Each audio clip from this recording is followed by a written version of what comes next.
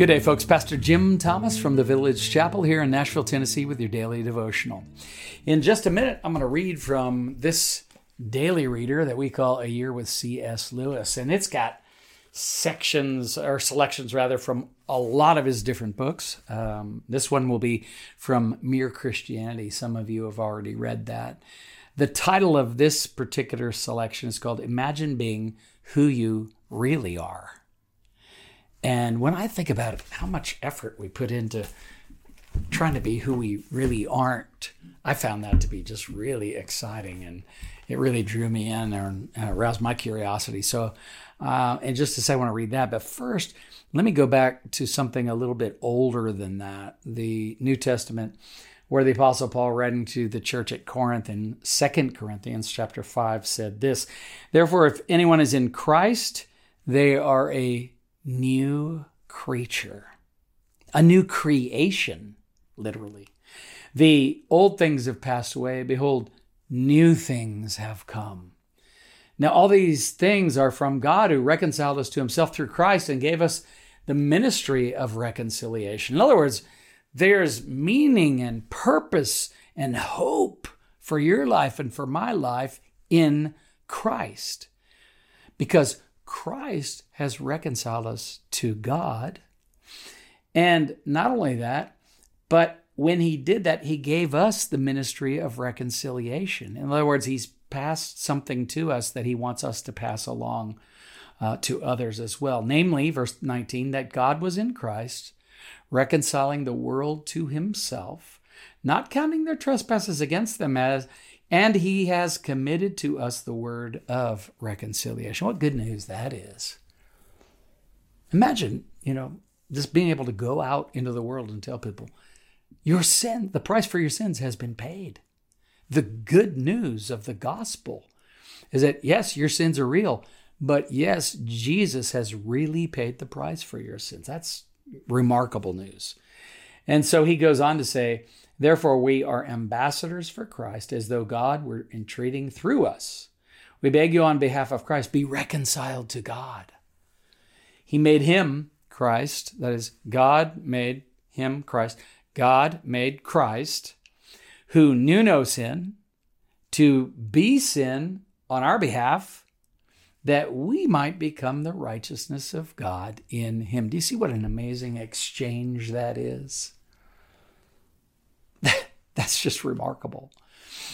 Christ took my sin, took your sin, with him to the cross, paid the price for it.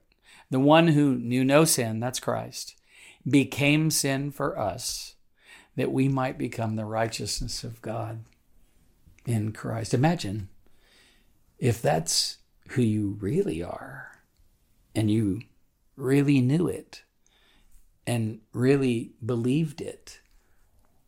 If any man is in Christ, if any woman is in Christ, they're a new creature, a new creature.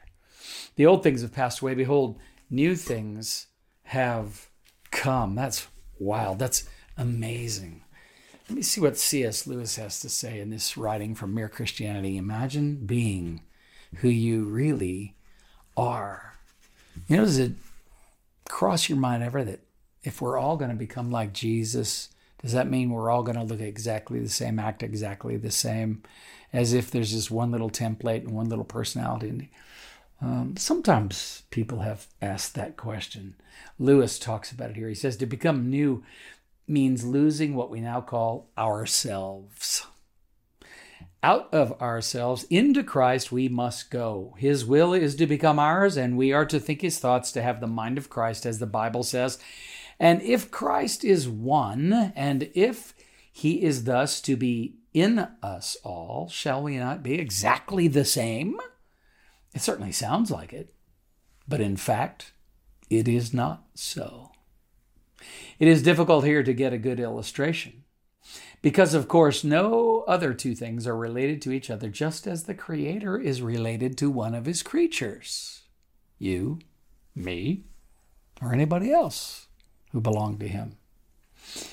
Lewis says, but I will try two very imperfect illustrations which may give a hint of the truth. Imagine a lot of people who have always lived in the dark. You come and try to describe to them what light is like. You might tell them that if they come into the light, that same light would fall on them all, and they would all reflect it and thus become what we call visible. Is it not quite possible that they would imagine that since they were all receiving the same light and all reacting to it in the same way, that is, reflecting it, they would all look alike? Whereas you and I know that the light will in fact bring out or show up how different they really are. Or again, suppose a person who knew nothing about salt, you give him a pinch to taste and he experiences a particularly strong, sharp taste. You then tell him that in your country, people use salt in all their cookery.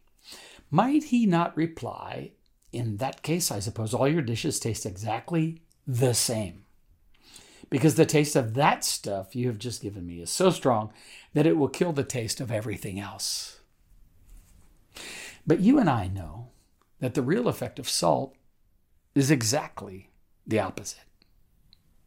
So far from killing the taste of the egg and the tripe and the cabbage, it actually brings it out. They do not show their real taste till you have added the salt. Imagine being who you really are. And together with this reading from C.S. Lewis and this writing from the Apostle Paul to the Church of Corinth, I want to suggest to us that who we really are is found in the person and work of Christ. In union with Christ, we become who we were meant to be, new creatures in Christ. So if you've struggled at all, or if anybody you know has struggled at all with the question, who am I? What am I? What am I supposed to be? Look to the Apostle Paul in 2 Corinthians chapter 5. This is so beautifully written when he says in verse 17, once again, therefore, if anyone is in Christ, they are a new creature. The old things have passed away. Behold, new things have come. All the old things that you thought were your identity, you thought were the center of your life, you thought would give you your life meaning and purpose and hope, you thought were the key or the sort of way to find a flourishing life. All of those things have passed away. They're no longer in the center. Behold, new things have come. And all of these new things have come in Christ. And that's a phrase that the Apostle Paul uses over and over and over again. He'll say in him, he'll say in Christ, he'll say in Christ Jesus. And you just read it over and over and over again throughout his epistles, his letters, these ancient letters to these different churches.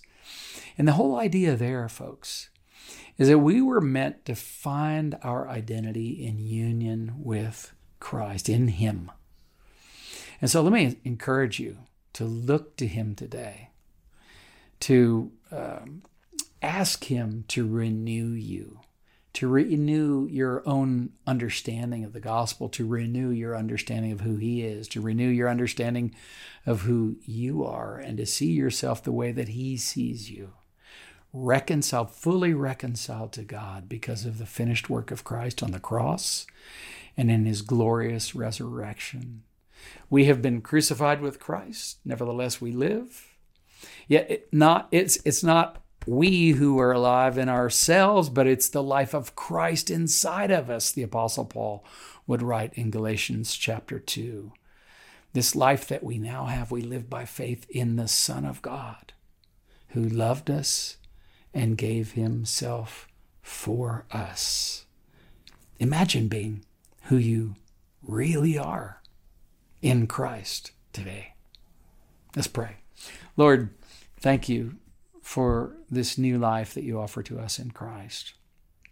Pray for each and every one of us, Lord, that we'll turn to you in faith believing and humbly receiving from you this new life that you offer us in union with Christ. We're so grateful you didn't have to do that for us. It's not like you owed us anything. It's not like we had some demand on you, or that in some way we could twist your arm and get this out of you, but because of your love for sinners, such as we are, you came and you brought us new life in Christ. And it's in his name we give thanks today. Amen and amen. God bless you. Have a great one. Daily Devotions with Pastor Jim Thomas is a resource of the Village Chapel in Nashville, Tennessee. If you find this daily devotional beneficial, leave a review and share it with friends and family. For more resources or to support our ministry, visit our website, thevillagechapel.com. Artwork for this podcast by Kim Thomas. Music by Phil Kagi.